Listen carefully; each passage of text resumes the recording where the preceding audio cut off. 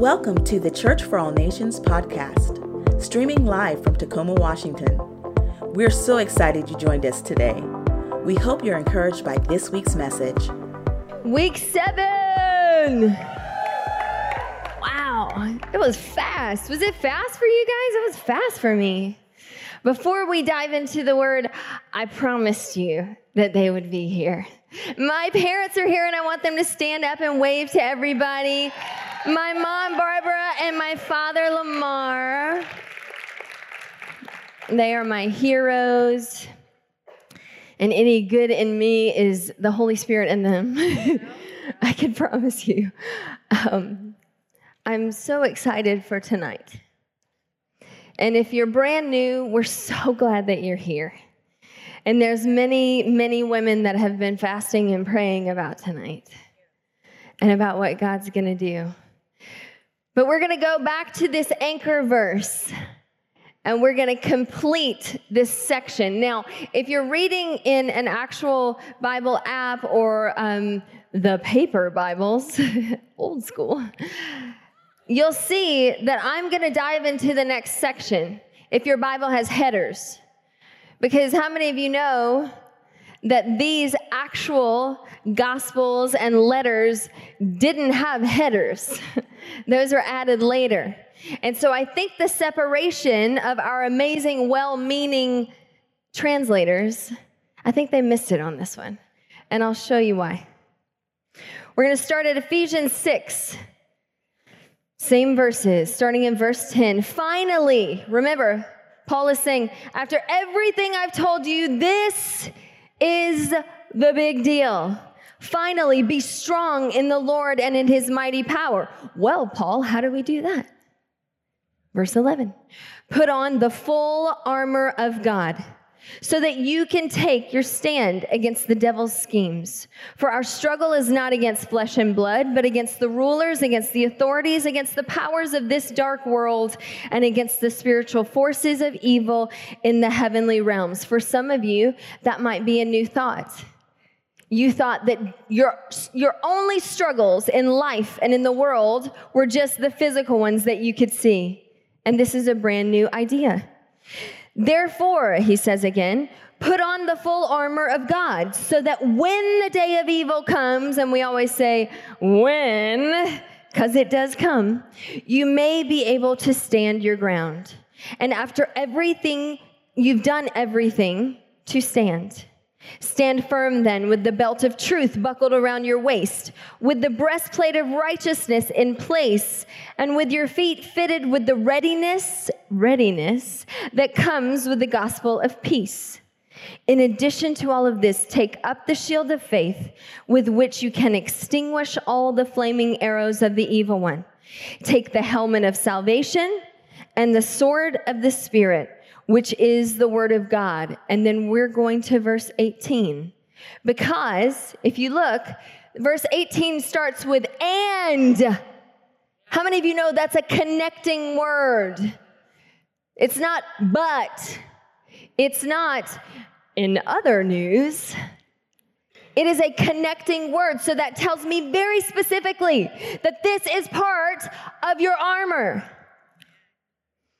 Verse 18, and pray in the Spirit on all occasions, with all kinds of prayers and requests.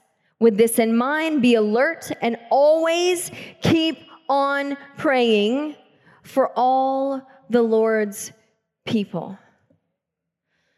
JF and I had the amazing opportunity this past summer to preach each night at a Young Life family camp at their big camp in Malibu, Canada. Have you guys ever been there? Anybody? It is one of the most exquisite, most incredible places we've ever been, and we've been to some pretty phenomenal places. And our children to this day still call it heaven. Can we please go live there in heaven, Malibu? It's an amazing camp that has a long history, and we had an incredible time. They had us stay, us and the two kids, all week long in this beautiful type of lodge that had kind of, duplex type rooms. It's hard to explain. And we walked in, and it was so nice. It had a queen bed and then a bathroom and then the twin beds for the kids, but no kitchen, which was okay. I assumed it wouldn't be a full kitchen. So I had brought a cooler. And if you know our family, Fulton only drinks almond milk, and even though he's 4, he still calls it his baba. It's very weird. And he needs the almond milk. We can tell, Miss Joan can tell you in the preschool, if Fulton gets cranky, that's how you fix him, right? You just give him an entire sippy full of almond milk, and he is good to go. And I can tell you, I never go anywhere without a cooler of almond milk. Amen? Yes. That you can see, it's a Seahawks Coleman cooler. I got it with me all the time. And so we get to Malibu, and because I knew there is no grocery store there, there's no leaving the island at all, so I had to bring all of the almond milk with me for the entire week.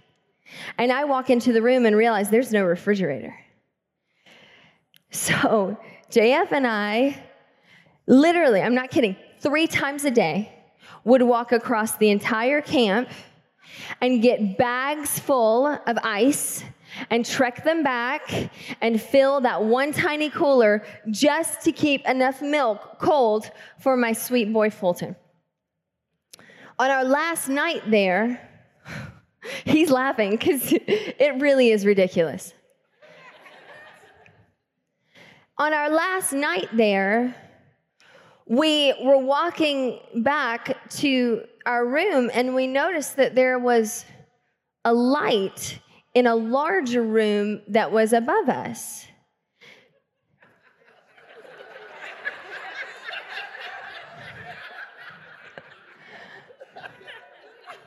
Never mind you that there's a beautiful pamphlet that I could have read about everything on the grounds. Didn't really want to do that. And my husband and I look at each other in the eyes and we go, no way. Not possible. And we walk up those stairs to the most beautiful kitchen you have ever seen, with double refrigerators for everyone in the whole compound, in our rooms to use, an oven where we could have made everything, microwaves, lounge, everything at our disposal. And we were sick to our stomach, and what did I tell you? I'll use it for a sermon. I said, that's the only reason I know the Lord allowed us to go all week long hauling bags of ice 2 and 3 times a day across the entire campground, when all the while upstairs was the most extravagant, literally my dream kitchen, upstairs, fully available to me. Actually prepared for me. Ordained for me. And yet, I didn't access it. Why? Because I didn't know. And that has been my fear for you all week. Is that this last passage of Scripture that our translators have separated from the full armor of God, that you wouldn't go and read that next passage. That you wouldn't understand that praying in the Spirit is quite possibly the most powerful weapon that you have in your arsenal. And not only is it available to you, it's already been ordained for you. It's already been given to you. It is there waiting. And yet some of us will live this life hauling bags of ice and wondering why everybody else isn't having to haul bags of ice across the campground. And yet their kids with allergies have exactly what they need. It's fully available to you. God has it for you, marked for power for you. So, Ashley, what is praying in the Spirit? I'm so glad you asked. Romans 8, starting in verse 26 says, the Spirit helps us in our weakness. We do not know what we ought to pray for. How many of you have been there? But the Spirit himself intercedes for us through wordless groans. Man, I've been there. Praying, I was there this afternoon, praying at this altar for you. And all I could do was groan and cry, which is why my eyes are puffy right now. Literally, Stephanie walked in and I think she was scared for a second. What happened? Wordless groans. Sometimes that's all the Holy Spirit wants to pray through you. And verse 27 says, and he who searches our hearts knows the mind of the Spirit, because the Spirit intercedes for God's people in accordance with the will of God. I had a lady ask me the other day, well, why would I need to pray in the Spirit? And I said, because God knows things that you couldn't possibly know. And you know what? God will have you praying for things that really you don't want to know. You don't want to know that last night when you prayed in the Spirit, it was so that 18-wheeler wouldn't hit you today on your way here. There are some things we don't want to know, but we do want interceded for. Verse 28, and we know, here I'm going to stop here. I told you guys my pet peeve. Anybody remember the toilet paper? Yes, always.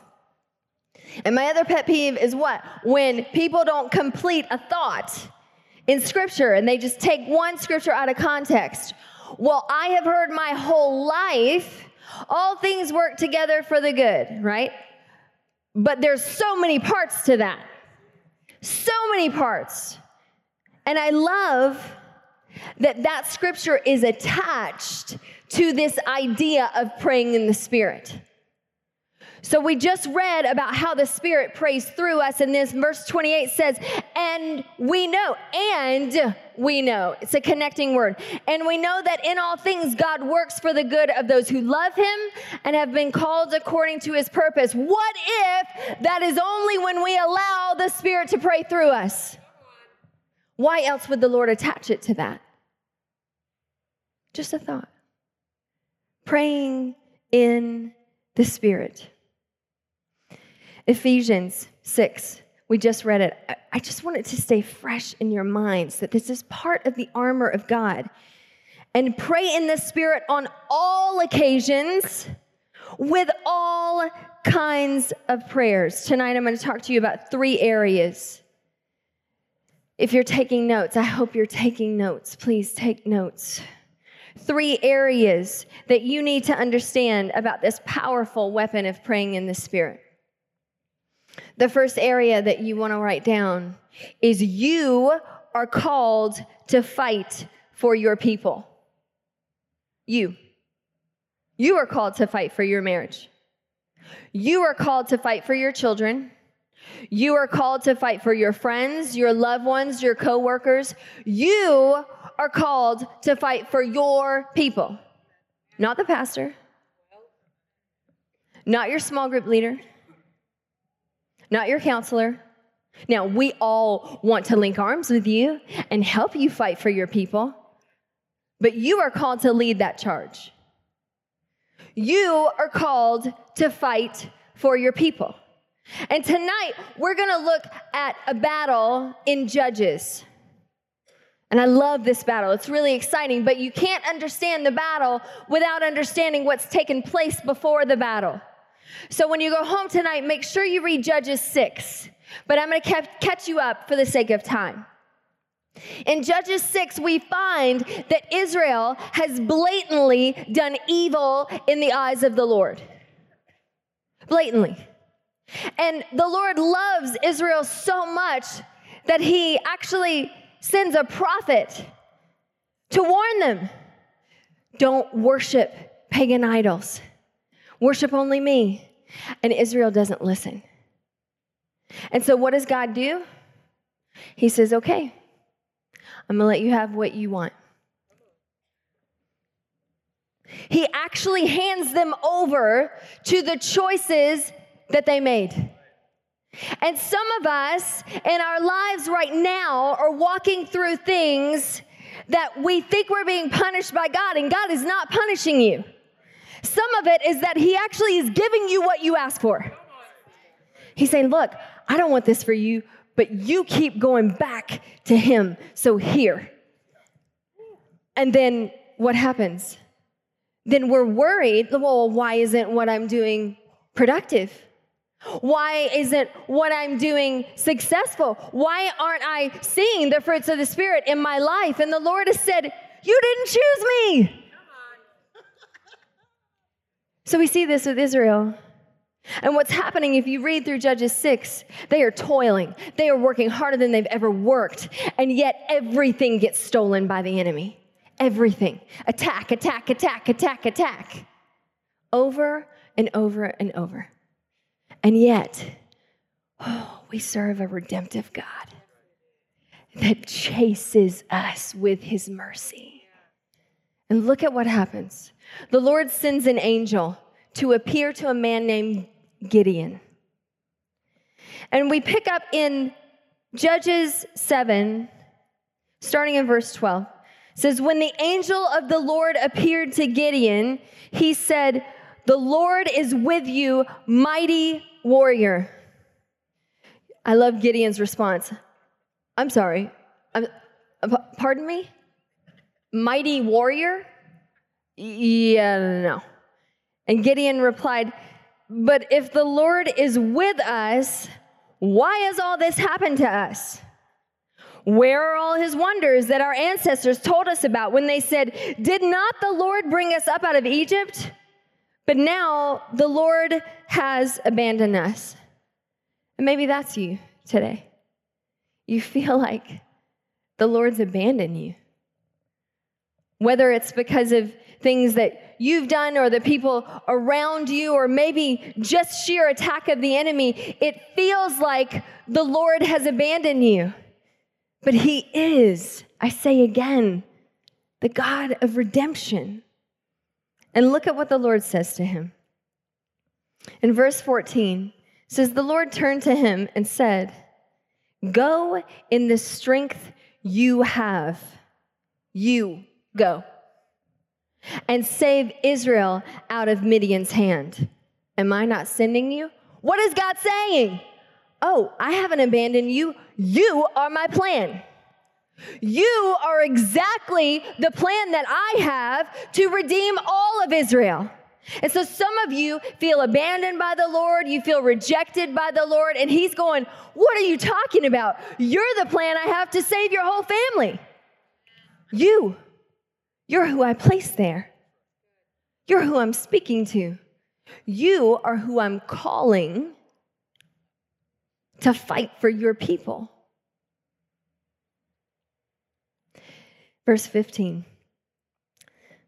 Pardon me, my Lord, Gideon replied, but how can I save Israel?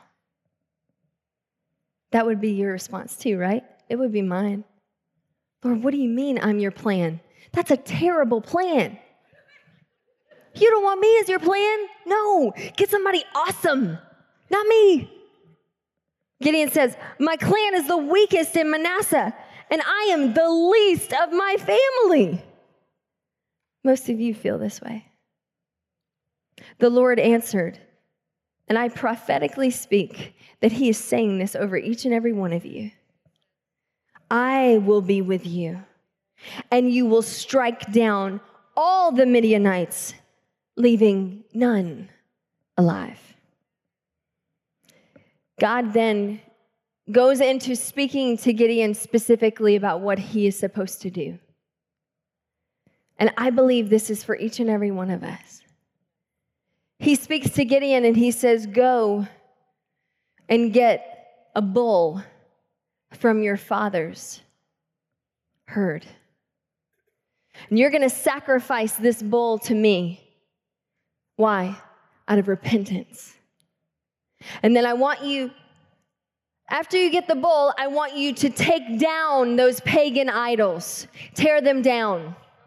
And you're going to actually use that to build an altar to me, to worship me with that bull. What is he speaking to? Generational curses. And some of you in this room know a little bit about that. If you're new to this church thing, generational curses are things that we see running in families, right? We see either specific sicknesses or specific sins that often will repeat itself, and that is scriptural. But in Jesus' name, every one of them can be broken from your life. And the key to breaking those is exactly what the Lord is speaking to Gideon right now. Tear down those idols. And you make those idols, those thoughts, those actions, you make them worship me. And I love that God doesn't say just sacrifice the bull on something temporary. No. He says you're to repent. And you know what? I believe God had Gideon repent for all of the people. And maybe that's what you have to do tonight. Not because God's putting those sins on you, but because you want to see that curse broken off of your family. Maybe tonight at the altar, you will repent for generations of people that did things that you know are not godly, so that your children won't have to deal with it. And here's the beauty of it, though. That altar that was built for a habit of worship and a reminder of worship. So not only is it repentance, it is proclaiming over your family what the truth of God's word says, and then putting new habits of worship and looking to God in place of those. Generational curses, real thing. Gideon was obedient. And because he was obedient, Scripture says, go read it tonight. Scripture says that the Spirit of God came on Gideon. It was different then for the Spirit of God to come on someone. We now believe, and we're going to talk about it in a second, because of what Jesus did on the cross. And he sent the Holy Spirit, that if you are a believer, the Holy Spirit dwells in each and every one of you. But in the Old Testament, Scripture says that because he was obedient, the Spirit of God came on Gideon. And every time that you repent and turn to Jesus, this happens to you. If you are a follower of Jesus, you have the Spirit of the living and eternal God inside of you. You are his temple. You are called to fight for your people. Gideon is just like us, and that's part of why I love this story, because in the middle of all of this, he's got a lot of doubts. It's like, not only, Lord, I'm not the right guy, I'm super weak, this is not my thing, you want someone else. But he also starts doubting that he's even heard from the Lord. How many of you have been there? Hello, yeah. And so he goes to the Lord and says, God, I need some sort of sign. And so he has this whole process of laying out fleece and asking God to put the dew on the fleece, and then the next time doing the dew on the grass instead of the fleece. And everyone in the community, I think, is watching this going, what is he doing? But the Lord does it. The Lord answers him. And Gideon begins to get some confidence. And that's where our next point comes from. Because what happens is all those people watching him, and the fact that Gideon finally has confidence, he starts to rally the people and tell them what the Lord told him. We're going to fight the Midianites, and we're going to slaughter them all. Not one is going to remain.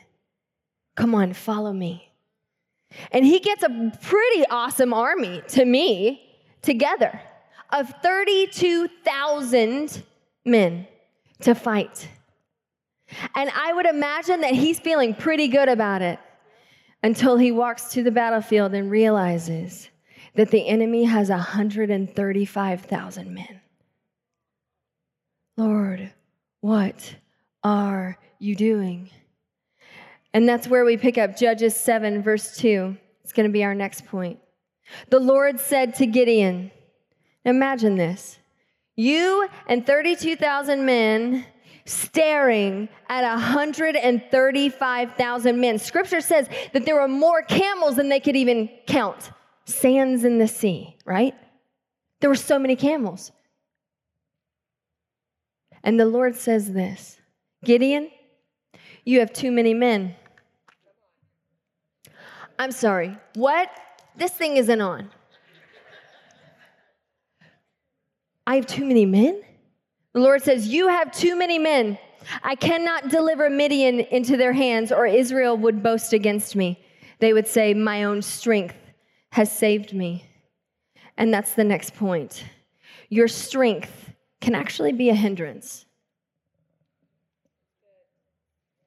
Let that sink in for a second. Your strength can be one of your greatest hindrances.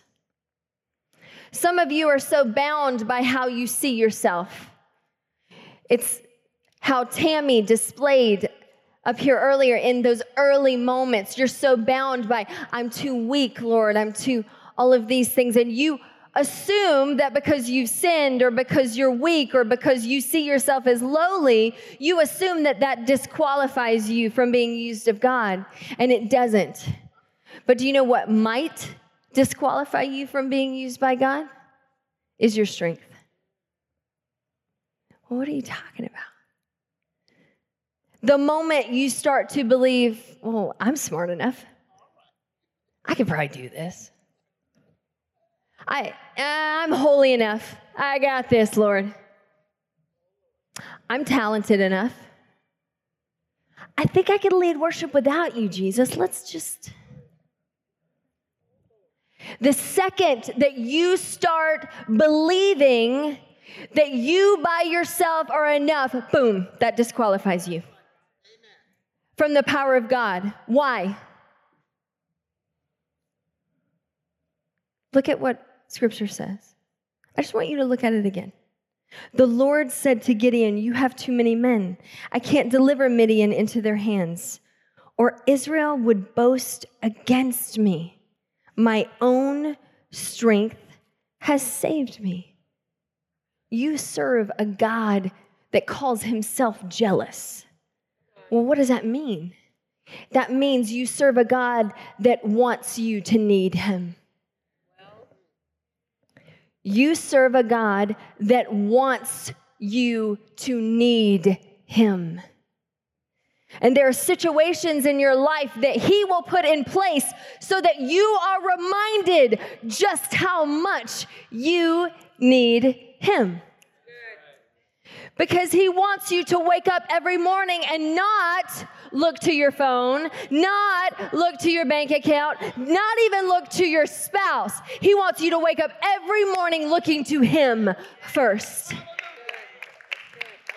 And the moment you step away from that and think that you can do it in and of yourself, you're disqualified from his power. What have you started to try and do in and of yourself? That the Lord said, I want to do this for you, but you've been telling me you got it. And so I'm giving you what you asked for. The Lord told him, you have too many men. And the Apostle Paul said something about this in the exact same vein. Paul liked to talk about his weaknesses a lot. And I love that because I feel like I can relate to that because there's nobody that feels weaker at times in this room than I do. Can I say that to you guys? In fact, my parents end up being some of the people that I call crying in those moments of sheer weakness. And do you know that God is just so faithful? He is just so faithful. The Apostle Paul talked about his weakness, and in this reference, we're going to look at 2 Corinthians 12. He's talking about what he calls the thorn in his flesh, and that's a churchy term for a deep-rooted weakness that he had. And Scripture says in verse 8, 3 times I pleaded with the Lord to take it away from me, but the Lord told him this, He said to me, my grace is sufficient for you. For my power, I want you to underline the word power, because that word is my outward display of my ability. It comes from the Greek word that we actually get dynamite from. My power, the outward display of who I am, said the Lord, is made perfect in your weakness. What? Do you guys have a hard time wrapping your mind around that? I do too. The Lord is saying that the outward display of who I am and how incredible I am, my power, is actually fully seen when you are your weakest. How many in this room love Bob Ross? My husband and I love Bob Ross. When we can't sleep, sometimes we'll put him on. If you don't know who Bob Ross is, for you younger folks, he's old school PBS in the 80s, and he's a white dude with a fro and hippie, and he looks like medicated happy. You know what I'm saying? Just happy all the time. But like not in a creepy way, but like but you kind of crave it. And he paints. He does paint. But like he does these paintings, and you can go home tonight and fall asleep to Bob Ross on YouTube, you know? If I could get Bob Ross quoting scripture while he painted, I'd be done. Yes, Lord. Make it happen. It's like the most peaceful you can get. No, but what I love about his paintings is that he'll start, and when he first starts, you have no idea what he's painting, right? You're like, what? How is that going to turn into some magical landscape? It just looks like weird blobs. But as he continues, all of a sudden there's this moment that it becomes visible. Oh, that's the most beautiful meadow with mountains in the back and a small, tiny lake. And that's what God is saying here. He's saying right now you're just seeing things as this weird blob, and you're not seeing the fullness of who I am. But the second you're at your weakest, the second that you say, Lord, I cannot do this in and of myself, the second you get to that point, the Lord says, then you'll be able to see. You'll be able to see how much I love you. You will be able to see how much I will take the battle and fight it for you. You'll be able to see just how full and complete my power is for and in you. But that's only seen when you're at your very weakest. So the enemy has 135,000 men. And at this point, Gideon has 32,000. And guess what? Still, God comes back and says, too many. And so what the Lord has him do is weed out. He starts this process of weeding out Gideon's army. And at first he says, everybody that's afraid, tell them to go home. You guys aren't even ready for this. 22,000 men leave. That's a bad day. You thought you had 32,000 and then 22,000 leave, and you were standing there with 10,000, and they're all looking at each other going, this dude is crazy. And you're staring at 135,000 men. And the Lord says, still too many. And he goes in this weird process of having them drink water, and he weeds them out according to how they drank the water, and you can read it tonight. But Gideon ends up with 300 men. You thought your odds were bad. 300 against 135,000. Why does this matter? Because your strength is possibly your greatest hindrance. And in the moments that seem impossible, God says, woo, this is when I like to work. Yes, because nobody can say it was their ninja skills that got them through this one. This is 300 against 135,000. Watch me do my thing. But just like us, Gideon got terrified all over again. Wouldn't you be terrified? I'm sorry. Like, I would have been terrified at 32,000, but now we're 300. Gideon's terrified, and the Lord is so faithful. And he uses yet another spiritual gift. He has Gideon overhear a dream and its interpretation. In that moment, Gideon says, we're ready. We're ready. We're going to do this. And then he starts gathering all of the men together. They're ready to step into what God has for them. Look with me, Judges 7, verse 15. When Gideon heard the dream and its interpretation, he bowed down and worshiped. He returned to the camp of Israel and called out, "Get up! The Lord has given the Midianite camp into your hands." And here's what's wild. Then he divides the 300 men into 3 companies. He placed trumpets and empty jars in the hands of all of them with torches inside. If you have your Bibles, underline. He placed trumpets, empty jars in the hands of all of them, and the jars had torches, flames inside of them. My last point for you on my last night of This Is War is you decide what to do with his invitation. As the band comes back, I want to repeat it again. You decide what to do with his invitation. Now, most of my life, I have heard the Holy Spirit described as a gentleman. And what does that mean?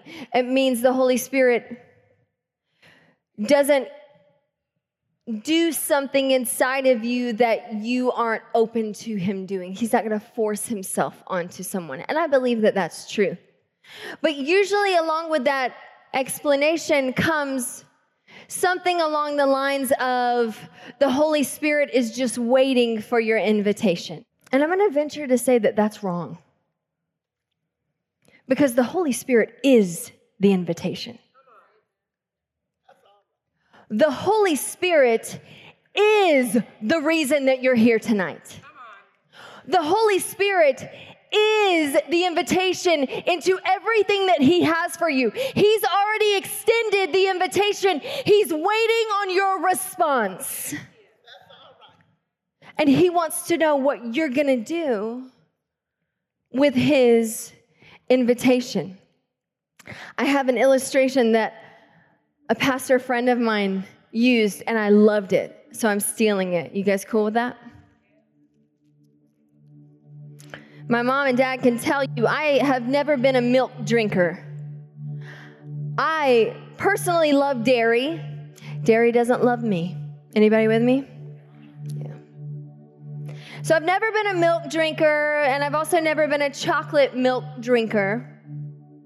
But for this illustration, I have white whole milk with chocolate syrup that I put in earlier today. And guess what happened? The syrup settled to the bottom. Some of you have been walking with the Lord for some time. And you remember those first experiences with the Holy Spirit, don't you? You remember experiencing his power and how exciting that was, and you don't remember experiencing that recently.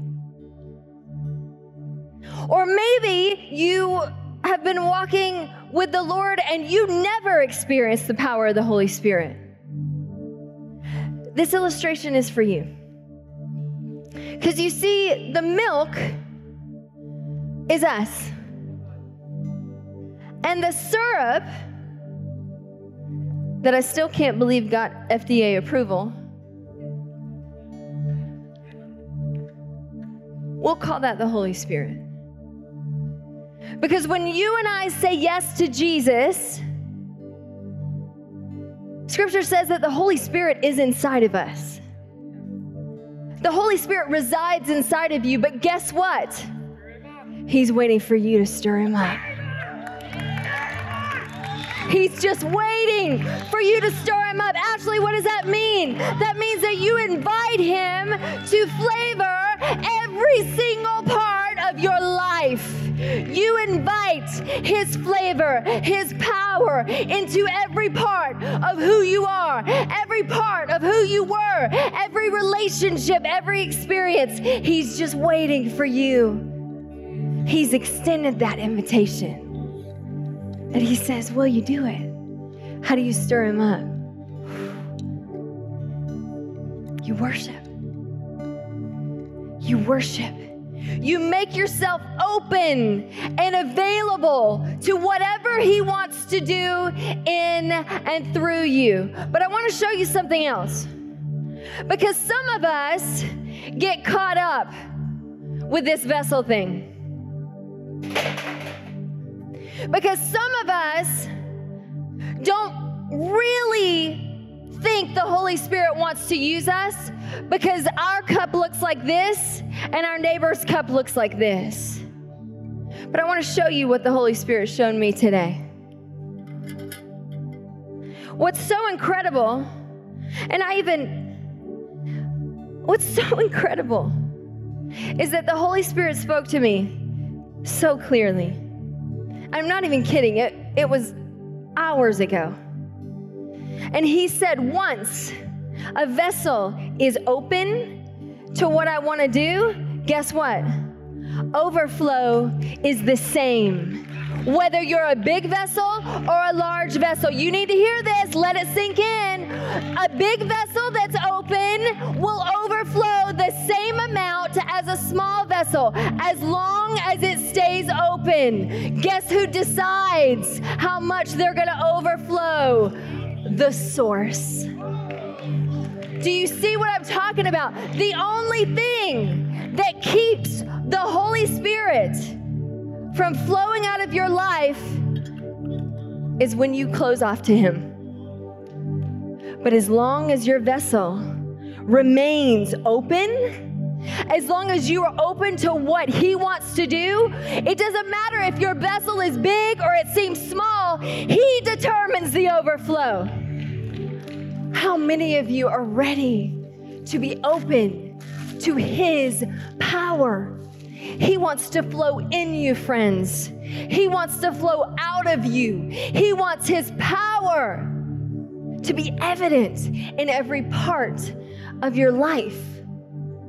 But I'm going to tell you, I spoke earlier about our strengths can often be our hindrance. And I got to be honest, I've always been pretty good at school. And so I guess people in academics would call me smart. It just meant I knew how to ace the test pretty easily, right?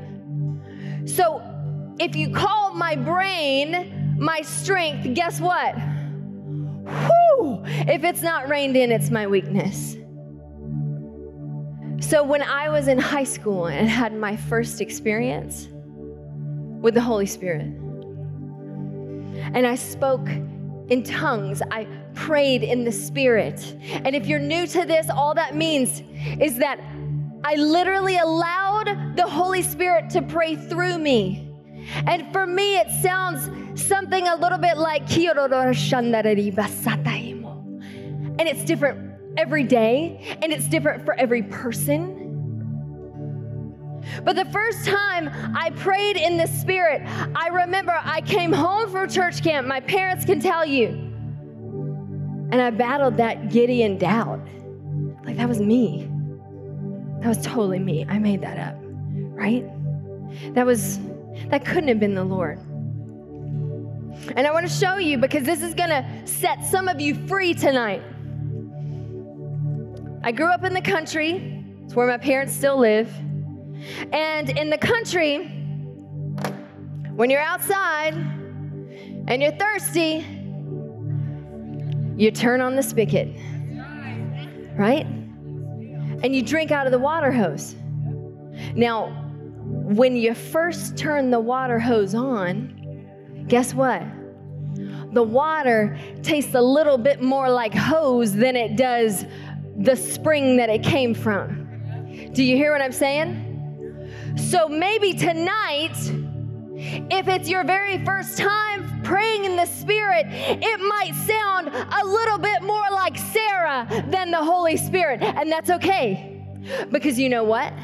The more it flows through that hose, guess what? It starts tasting just like the source. And your prayer life is exactly the same. It's exactly the same. The more you pray in the Spirit, the more you allow the Spirit to flow through you with His giftings, with visions, with prophetic words, with words of knowledge, the more you allow Him to flow through you, the more it will seem purely of the source and less of you. And so you need to be released from that burden tonight, because He wants to do something powerful for each and every one of you. I want to leave you with this, and then we're going to pray. Acts 1 and verse 8 is the very last thing that Jesus said here on earth. How many of you know that last words are a pretty big deal? And what did Jesus say? He said, you will receive power. Acts 1 verse 8. You will receive power when the Holy Spirit comes on you. To just sit in the church comfy folding chair? No. To just sit at home and watch church online? No. To just enjoy Hillsong in the comfort of my car, but never really? No. You're going to receive power, and you will be my witnesses in Jerusalem, which means your city, right? In Judea and Samaria, in your region, and to the ends of the earth. This power is for you. It is the same power that took Peter, a coward, Peter that had walked with Jesus. He'd even walked on water with Jesus. And on the day that Jesus was crucified, as a coward, not understanding what's going on, Peter denies the Lord 3 times. It takes that coward when the Holy Spirit gets inside of you, and that coward becomes so bold that he's the evangelist that gives the sermon on the day of Pentecost. That's what the Holy Spirit will do. Power that is meant for you. Power tonight. I want to read for you what happened on the day of Pentecost. Acts 2, starting in verse 1. When the day of Pentecost came, they were all together in one place. And suddenly a sound like the blowing of a violent wind came from heaven and filled the whole house where they were sitting. I want to stop there for a second, because some of you are expecting God to come down in some sort of weird UFO and shake the whole place, and maybe there's an alien that will show up and you will be knocked out, and I don't know, God can do whatever He wants. But here, how many of you know that those violent storms came about pretty often in the Middle East? So there's part of this that was somewhat familiar.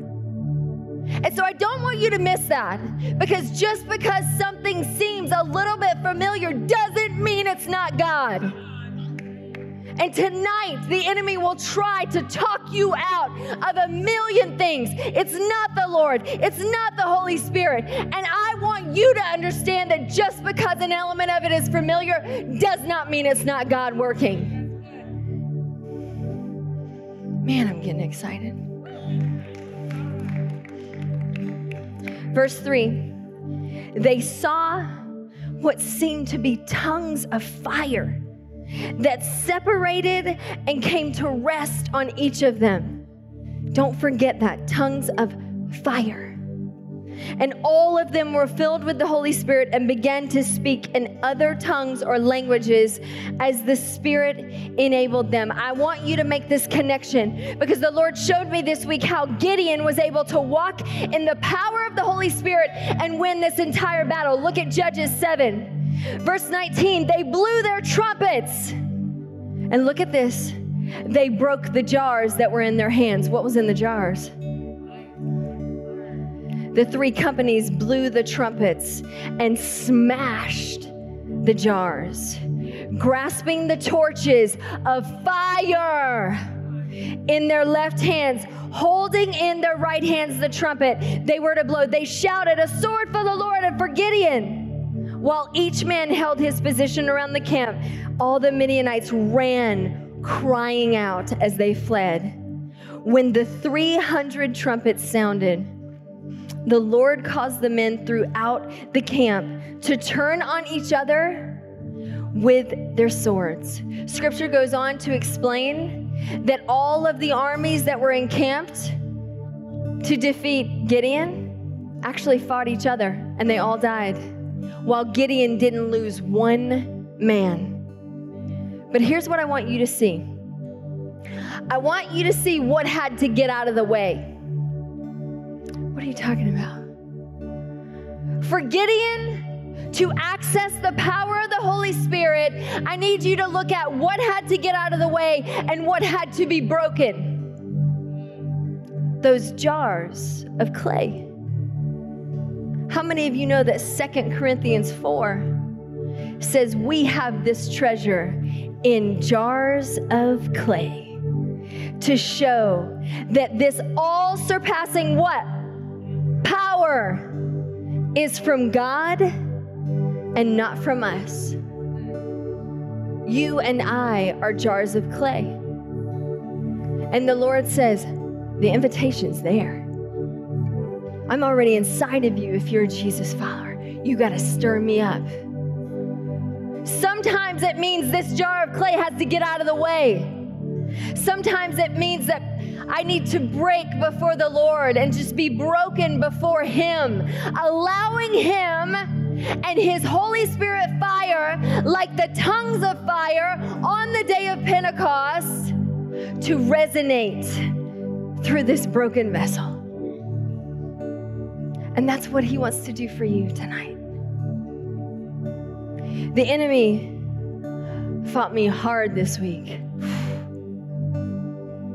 And even this morning, I woke up and I was battling this crazy fear. Lord, what if I missed you? I've been telling these women that you're going to do something powerful in their lives. What if I missed you, Lord? And the Holy Spirit, in His sweetness, said, remember that the day of Pentecost means 50. It's the 50th day. And He said, the Holy Spirit fell on day 49. Ladies, we're in the last day of a 7-week series. This is the 49th day. And so if you have any doubt in your mind, the Holy Spirit wants to move in you and through you tonight. You have to decide what you're going to do with the invitation. My first experience with the infilling of the Holy Spirit, my second, because I walked through that whole doubting period. And I remember I walked into a church in Georgia called Free Chapel. My sister attended there, and I remember walking in and I heard the pastor say something about the Holy Spirit, and immediately I was like, I don't want to be here. I don't want to be here. I don't want to hear a sermon about that. I don't want any part of it. And by the middle of the sermon, I was sobbing in the back. Sobbing. And I remember at the altar call, I got angry with the Lord because the pastor said, I want men at the altar first, and I got livid. I'm like, I'm so ready to get to this altar. I need you, Lord. I want more of you. God, I cannot do another day without your power inside of my life. And he finally called for everyone else. And the pastor's mom, her name is Miss Katie, unbelievable woman of God, saw me running. And I was running to get her to pray for me. And she stepped back and she said, "Sweetheart, the Holy Spirit's all over you. You pray, nobody's touching you." And in that moment, I fell to my knees and started praying in tongues. And in that moment, I knew the enemy could never take what the Lord had given to me in that night. And I want that for each and every one of you. And that's what we're going to do tonight. I'm going to pray, and then we're going to come forward. And you're going to be on your knees. You're going to be on your face. If you want to lay on the ground, if you want to jump around, whatever you want to do, this is between you and the Lord. Nobody's going to pray for you right now. This is you and him. And I know if you are open, regardless of the size that you think your vessel is, if you will be open to him, if you will be open to what he wants to do through you, he will move mightily in you tonight. Bow your heads. Father, I ask right now, Lord, you know we've been fasting and praying, God, for this moment. Lord, we want more of you. God, we don't want to do anything without your power, without your spirit. Lord, we want whatever it is you have for us. God, stir that hunger. Stir that hunger in every single one of us, whether we've been walking with you for 20 years or if we've just said yes to you right now in this moment. And if that's you and you don't know him right now, just say, "Yes, Lord, I want you. I want everything you have for me. I give you my sin and my shame, and I want everything that is you. I'm yours and you are mine." Lord, I ask right now that you would speak so clearly to every sister I have in this room. Lord, that you would impart your power over every single girl, woman, lady, female, however you term it, and yourself. In Jesus' name, Lord, I ask that you would give them gifts of your Spirit, Lord. That they would begin to pray, Lord, in the Spirit. And if they're doubting it, Lord, help them to just be open and to start to speak it out. Lord, I ask that you would give them dreams. You would give them visions. You would give them prophetic words. Lord, that you would give them the gift of healing. Lord, there will be people in this place that will know specific people to pray for. And God, you will miraculously heal them, Lord. God, we ask for your gifts. We don't want to do ordinary anymore. We were not created for ordinary. Help us to get out of the way and pursue you. Do it tonight, Lord, I ask. In Jesus' name. Thanks again for joining us. To hear more messages like this one, be sure to subscribe and check out our podcast channel. For more content and to connect with us, go to cfan.church.